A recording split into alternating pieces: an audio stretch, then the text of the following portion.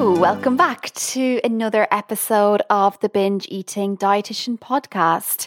My name is Jo. I am a registered dietitian, and the purpose of me being here is to smash the taboo of binge eating.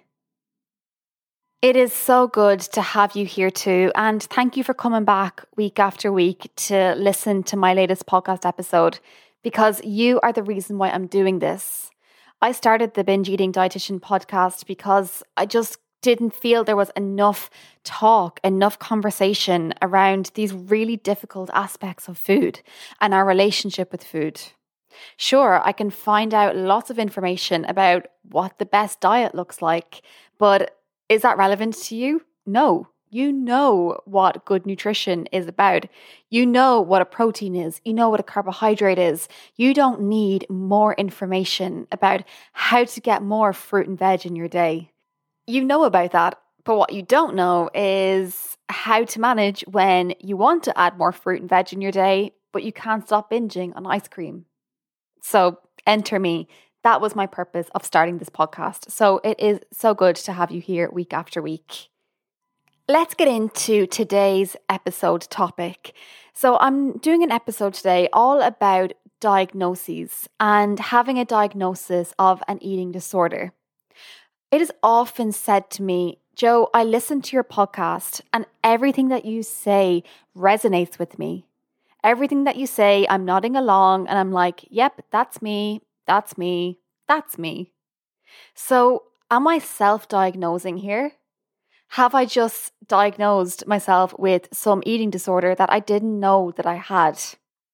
So today I want to shed some light on that, and I'm going to offer more insight into the diagnoses of eating disorders and disordered eating, and what you can do if you feel that there's something not quite right, but you're not sure if you have an official diagnosis, you're just feeling a bit confused and don't know what to do next. Before I get into it, please don't take any healthcare advice from this podcast, okay? It is just for education and information purposes only. Do always seek out the individualized support of your doctor or your nurse or indeed your dietitian, because they actually know you. They know the ins and outs of your eating habits. They know what is best for you. And if you didn't know, you can work with me on a one-to-one basis. I do a package of 8 weeks where I work with clients on a one-to-one basis. So you get individualized support straight from me that is tailored for you, your situation, and your relationship with food.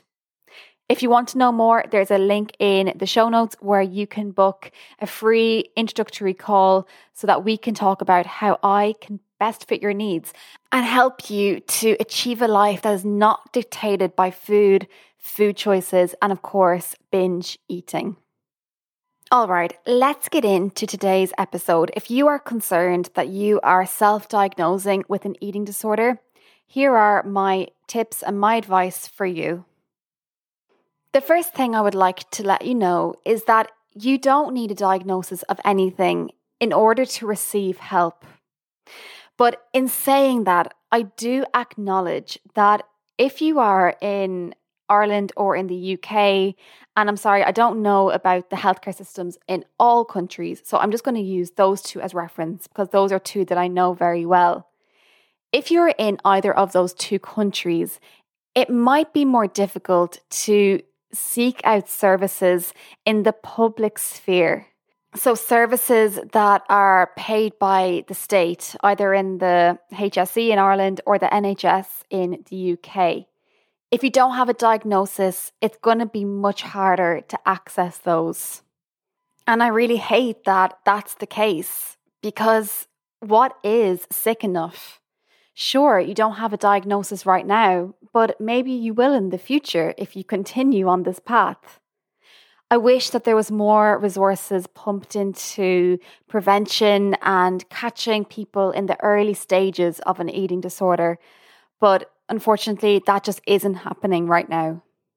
But please don't let this put you off speaking to your GP or your primary care physician about your problems, because there might be some free eating disorder services in your area that I just don't know about. that is certainly possible. So don't let this put you off talking to your GP. There are also fantastic resources by the eating disorder charities, so Bodywise in Ireland and Beat in the UK, and they often run support groups for people who have a disordered eating or an eating disorder that's not diagnosed. So do make sure to check out those two websites and subscribe to their email lists if they have them, so that you can be kept in the know about their free services. If you are privileged enough that you can afford private healthcare, or if you live in the States where private healthcare insurance is more commonplace, then please know that you do not have to wait for any diagnosis to seek out any help. My advice to you is, if you feel that your disordered eating or eating disorder is taking over your quality of life, if it is taking up more of your headspace than you would like to admit, if you feel that you have struggled with disordered eating for quite some time and you still can't wrap your head around it, then don't hesitate. Reach out to somebody like me or a therapist who has a specialty in eating disorders. The second thing that I would like you to know is I want to give you a bit of an overview about what disordered eating actually is. So for the most part, eating disorders follow very strict criteria, very strict diagnostic criteria that all have to be met in order for an eating disorder to be diagnosed. And of course, you know the most common eating disorders are anorexia nervosa, bulimia nervosa, and binge eating disorder, which was only added as an eating disorder in 2013. There are other criteria for other eating disorders that are well accepted and well regarded. But unfortunately, there's no globally accepted definition of what is disordered eating. And all of these criteria for eating disorders, they are all in the DSM-5. So that big manual that contains diagnostic criteria for all mental health conditions. Unfortunately, disordered eating is not listed in that book. So it's not something that can be diagnosed as such. But having said that, I have found some criteria that may be indicative of disordered eating if you think this will be helpful. The following is from the Academy of Nutrition and Dietetics here in the USA, and I have found similar criteria on the National Eating Disorders Collaboration website in Australia. So I think this is the best definition we're ever going to get. Just between you and me, I would love if disordered eating was listed in the DSM-5. Because once it gets in there, it means that this condition is worthy of respect, it's worthy of help, and it's worthy of public services to be funded to treat this condition. But I don't know if that's going to happen, but I'll live in hope. So here are some guidelines and some symptoms of disordered eating. Signs and symptoms of disordered eating may include, but are not limited to, frequent dieting, anxiety associated with specific foods or meal skipping, chronic weight fluctuations, rigid rituals and routines surrounding food and exercise, feelings of guilt and shame associated with eating, preoccupation with food, weight, and body image that negatively impacts quality of life, a feeling of loss of control around food, including compulsive eating habits, and using exercise, food restriction, fasting or purging to make up for bad foods consumed. So, what do you make of that list? I will link the exact article that I just read out from in the show notes, so you can read through them again and ask yourself, is this me? Is this something that could be problematic for me? If it is, again, I do always encourage that conversation with your GP or your primary care physician. And don't be afraid to print off that list and bring it to them and give them examples of how every one of the criteria or some of the criteria, you don't have to meet them all, how they relate to you.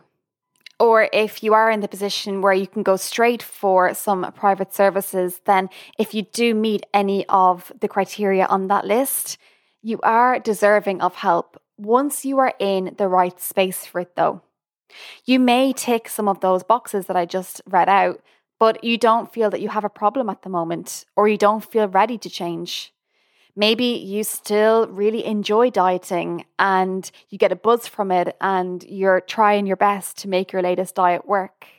If that's you, then that's okay. But just know that there is this whole realm of disordered eating that you may benefit from some help from in the future if you do find that you are obsessing about food and dieting for a long time. And finally, my last point is please don't deliberate for too long. Is this a problem for me? Is this something that I'm dealing with? Is this disordered eating? Is it an eating disorder? Try to not get too wrapped up in your head about this. My best advice to you is to talk to a professional about it because they will see it from a different point of view. They will hear your story, they'll hear your symptoms, they'll hear what you're experiencing, and they'll be able to use their expertise to suggest maybe this is an eating disorder or this sounds like it's more congruent with disordered eating. As I've said lots of times in this episode, please don't be afraid to speak to your GP about it. I know that talking about this with a GP is not easy, especially if you live in a country, I'm looking at you, Ireland and the UK, where GP appointments are incredibly short, sometimes only 10 minutes. And I don't want you to go in there feeling like, okay, I have 10 minutes to justify my problems. You are deserving of help. My advice to you is to arrive at your appointment armed with whatever information is going to back up your case. So if you feel that you may have binge eating disorder, then take along with you the diagnostic criteria for binge eating disorder. Remember, binge eating disorder is in the DSM-5, so there are very specific diagnostic criteria for that. And if you feel that you meet most of them or all of them, then take that sheet out of the DSM-5. I'll link it in the show notes. Take it with you to your GP so you can show them, look, this is what I'm experiencing, and this falls under the diagnosis of binge eating disorder. Is it possible that I have this and I need to be investigated for it? Or if you feel that you resonate more with disordered eating, then, as I said, bring along those criteria that I just listed out for you. As I've mentioned earlier, disordered eating is not in the DSM-5, so it is harder to diagnose. Disordered eating is more of a description of maladaptive eating behaviours, but having that list with you may just put it in black and white writing. This is what I'm experiencing. It's taking over my life and I need help. Okay, I have to admit that this podcast episode was driven by passion. I didn't write out any notes for this. This is all information that is in my head. So I'm sorry if it came out a little bit rambly. But my main points are, firstly, please don't wreck your head by trying to self-diagnose an eating disorder or disordered eating. Do your best to talk to a professional about it. You can talk to your GP, your primary care physician. And if you are in a position where you can afford private healthcare, then consider reaching out to an eating disorder specialist, somebody like me or a therapist who specializes in eating disorders, and they will be able to offer you more guidance on what you're experiencing. In the case of eating disorders like binge eating disorder, bring along with you the diagnostic criteria so that you can speak to your GP or primary care physician about what you're experiencing as a way to back you up. And even if you feel that it is disordered eating and not an eating disorder, still bring along the list that I read out just as a way to show what you are experiencing and that you get all of your point across in such a short appointment. Remember to check out any free services by eating disorder charities in your country. You'll be surprised. There could be telephone hotlines that you can call, or some eating disorder charities offer email support as well. So you can talk to somebody about your issues using email. And lastly, remember that no matter where you lie on the eating disorder spectrum, you are still deserving of help. You deserve support. If you feel that your eating is taking over your life, if you can't think about anything else, If every social occasion is ruined because you're so busy thinking about how you look or what you're going to eat, then do consider talking to your GP or reaching out to a professional for support. All right, I would love to hear your experience talking to a professional about your eating disorder or disordered eating. I have heard horror stories of some professionals who just fob it off and recommend trying a new weight loss group or a slimming group, and that is just really wrong. So I hope that doesn't happen very often.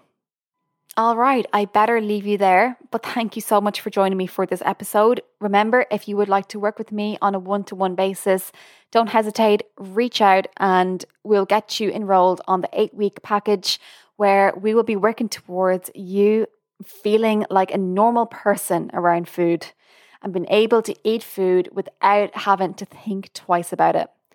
It's a magical place to be. All right, I'll see you in the next episode, but until then, take care of yourself.